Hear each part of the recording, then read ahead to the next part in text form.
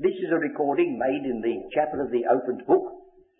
The covering title of this series is Short Studies for Young People, and this is number 35 of the series, and we are dealing still with various aspects of truth in the Gospel according to John. Now, those of you who are listening to this tape recording, I would like you to get a sheet of paper and a pencil or a pen, and that may mean that you'll have to search for it. Well, you switch off for a minute and find the sheet of paper and the pencil. Well, now I hope you've done it. We're back again. Because on the board, I've just got a little outline that we are not able to supply to you. So you might as well have the benefit of it. And on this sheet of paper, you will write on the top of the sheet of paper just the words, I am. They are the words we're going to consider. And then if you will write, first of all, the word Messiah. That will be John 4:26. Then miss a space about 2 inches and write the word deity. And that is John 8:58. And then another 2 inches and write at the bottom life. And that is chapter 11:25. Now, fill in the 2 spaces by putting bread and light. We'll get the references presently in one. And then the next space, fill in the door and the shepherd. Well, that will just give you a little pattern of the way in which we're going to speak about these references in John's Gospel under the statement, I am. Now, the first one is in John the 4th chapter. Now, the Saviour is speaking to a woman at Samaria, and she's been discussing various questions with him. When he reminded her that he knew all about her married life and she had had 5 husbands and the one she was living with was not his husband, she said, Sir, I perceive that thou art a prophet. Now, I don't want to do that woman injustice. She may be genuinely interested.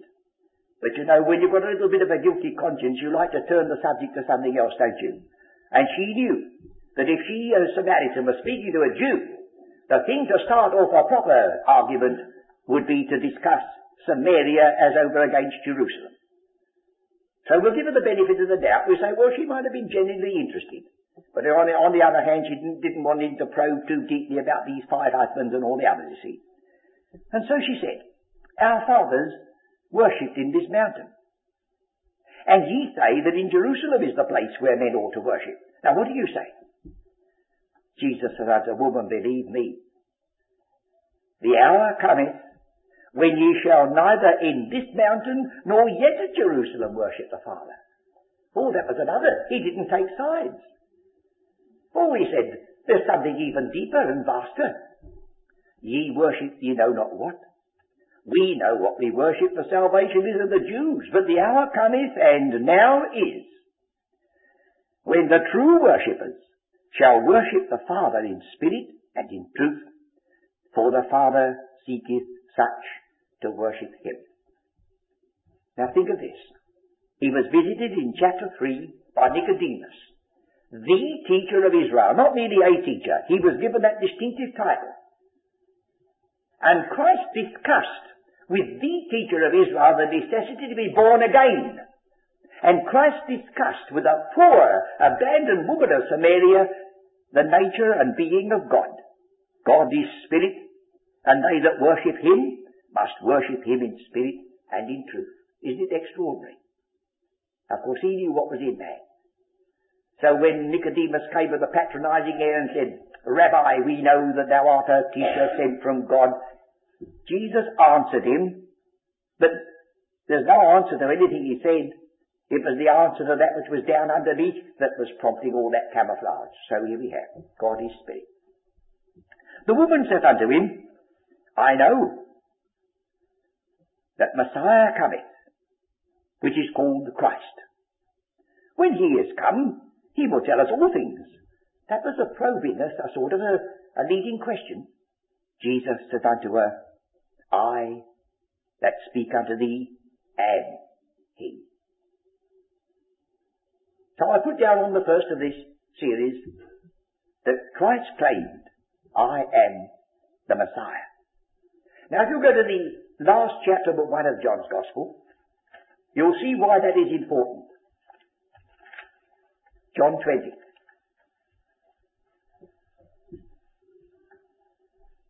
Verse 29, Jesus said unto them, verse 30, and many other signs truly did Jesus in the presence of his disciples, which are not written in this book. But these are written that you may believe that Jesus is the Messiah, the Christ, the Messiah. He was the Messiah. Now why should it be important that he should be believed as the Messiah? The Son of God. And that believing you might have life through his name. Life is the burden of John's Gospel. It doesn't tell you what your calling is. You're not sure whether you're going to be on earth or heaven or where it might be. The one thing he came to give, life. And if you haven't got life, all the arguments about dispensational truth leave you unmoved. Now, the word Christ is the word anointed. And the word anointed in the Old Testament means appointed. I'm not playing on words, but that's exactly its meaning. The mere fact that oil was poured on a person's head, if it didn't mean anything, well, it doesn't mean anything. But it was a symbol of the anointing that he received of God. And there are three outstanding characters in the Old Testament: a prophet, a priest, and a king. And those who believe that Jesus is God's anointed prophet, priest, and king have everlasting life. So there you got the beginning and the ending of John's Gospel. I am the Messiah. Why is that necessary? Because he was sent, and he was anointed, and he was appointed as the way, the channel, the means of eternal life. Well, now let's look at the central one, the one that comes in the 8th chapter. You'll be a little bit dazzled by that light on the board. You see, light in the wrong place prevents you from seeing. You know that, don't you? And sometimes when I've been sitting in the open air doing a sketch, somebody won't believe that a tarred fence is very much lighter than a whitewashed wall in the shadow.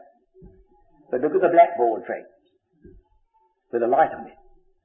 Look at you and me with a light on it. What a difference it is between the two. Now, chapter 8.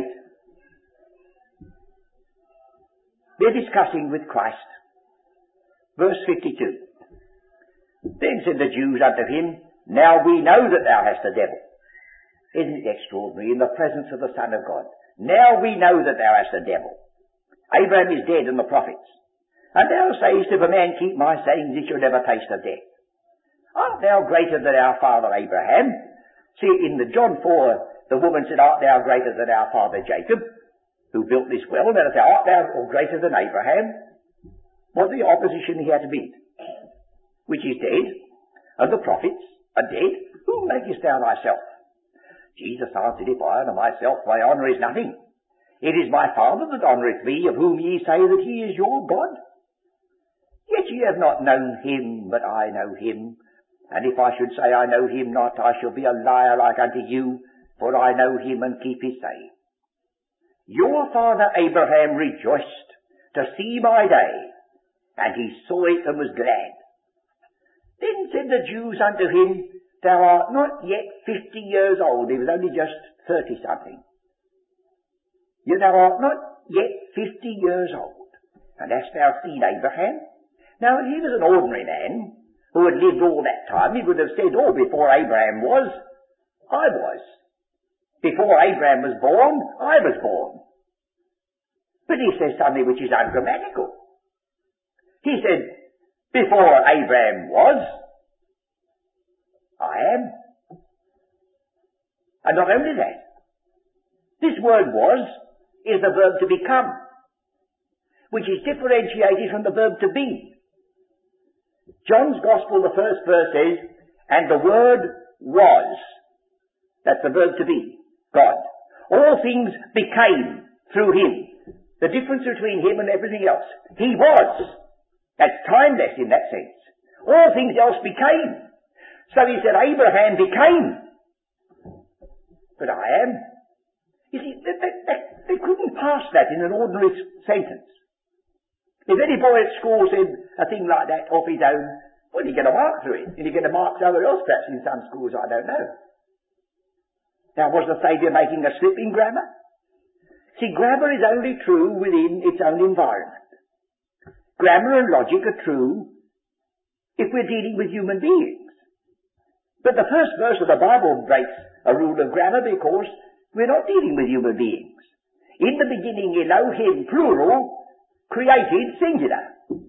The very first verse of the Bible has to break all true grammatical rules because it's not dealing with men. In logic, so far as man is concerned, that which never had a beginning cannot exist now. If I were to say to you, all the brilliant forward movement never had a beginning, well, you say that's hopelessly impossible because it couldn't be now. But supposing we lift that out and speak about God. You say God never had a beginning. Right. Well then, according to your logic, it cannot exist now. What are you going to do? Best leave it alone, isn't it? So here our Saviour, looking to them like a man who's not yet 50 years of age. He says, before Abraham came into being, I am. Now, if he said that in any context, it would be solemn. But to say that to a people of Jews who had the Bible, no wonder they picked up stones to stone him. For there's only the alternatives in John's Gospel. You either eventually will side with those who pick up the stones, or you'll side with Thomas who went down and said, my Lord and my God. There's no halfway between this. For any man to dare to say, I am, like that, was claiming deity. That's the revelation given to Moses in Egypt. I am hath sent thee. Then it's expanded in the name Jehovah. So now we've got, in the first case, I am the Messiah. But in the middle, something more than a Messiah that was sent and anointed.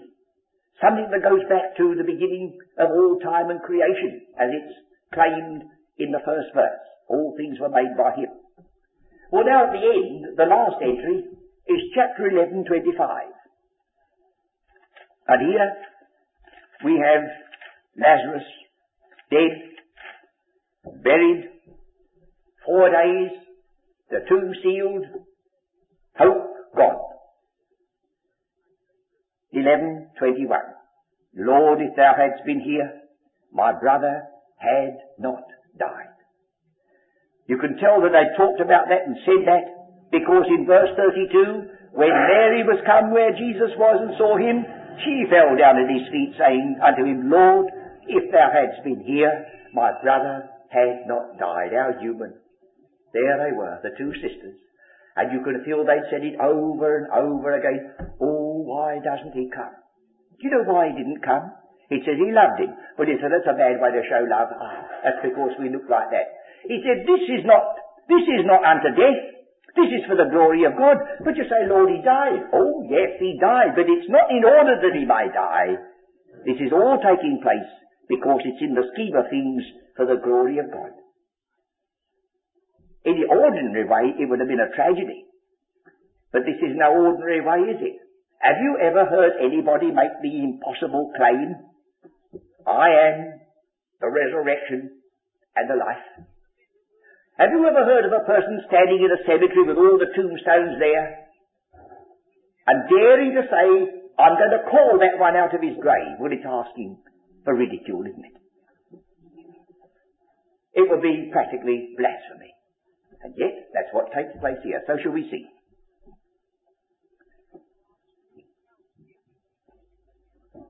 But Martha went on, but I know that even now, whatsoever thou wilt ask of God, he will give it thee. And it's one thing, to say in the presence of God, I know that whatsoever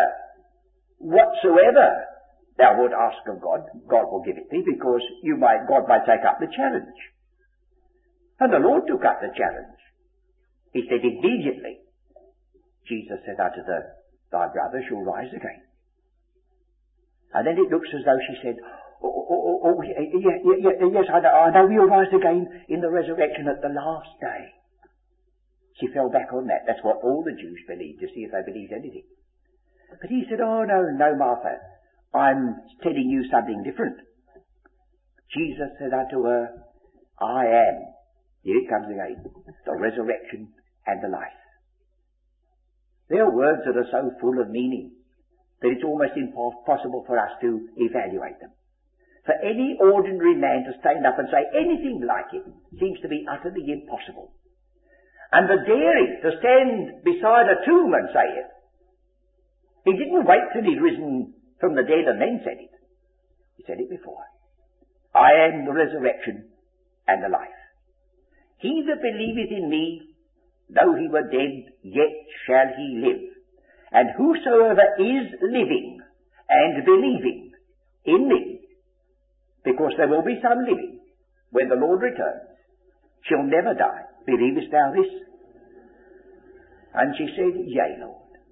I believe that thou art the Christ, the Son of the living God. Well, now, in between these, and I must go over these rather rapidly, because the first part of this little study is rapidly coming to a close. We have bread and light. He refers to the manna. Your fathers did eat manna in the wilderness of dead. I am the bread of life. And he says, I am the light. And if you follow me, you do not walk in darkness. So we have summed up in those two words the provision for your pilgrim journey. Bread was given in the wilderness, and cloud by day, fire by night, to lead them till they reached home. And Christ is all. Later on, Paul says he's the rock out of which the water came in the wilderness. He fills the whole bill, but there's enough there. And then when you get to another aspect, he says, I am the door. By me, if any man enter, he shall go in and out and find pasture. You do know, don't you? It's an old story that a visitor of Palestine, looking at one of these compounds made up for a sheepfold, a low wall with an entrance but no door in it. And he said to the shepherd, he said, where's the door? And do you know that man replied without knowing he quoted the scriptures? He turned to the man, he says, I am the door. I sleep there at night time. Nobody can go in and out apart from me. That's what our Saviour meant. Perfect protection. And then he says, I am the good shepherd. And one of the characteristics of the shepherd, even to this day, is to so be with those sheep, so train those sheep, that he can call one out by name and will come trotting to him. And there's a lady been sitting in this chapel not many months ago, who was out in Palestine herself, and she stood by the shepherd and tried to make the same noises.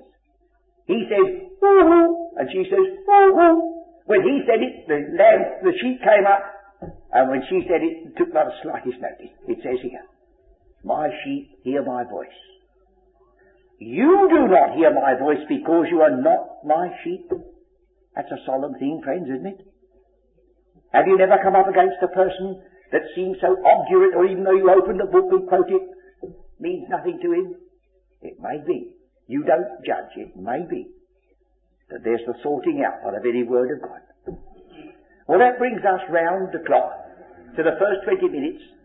And so in order to make this easy for young people not to sit too long, we'll bring this aspect to a close. We'll sing a hymn. We'll pick up our theme again afterwards for the second 20 minutes of these short addresses to young people.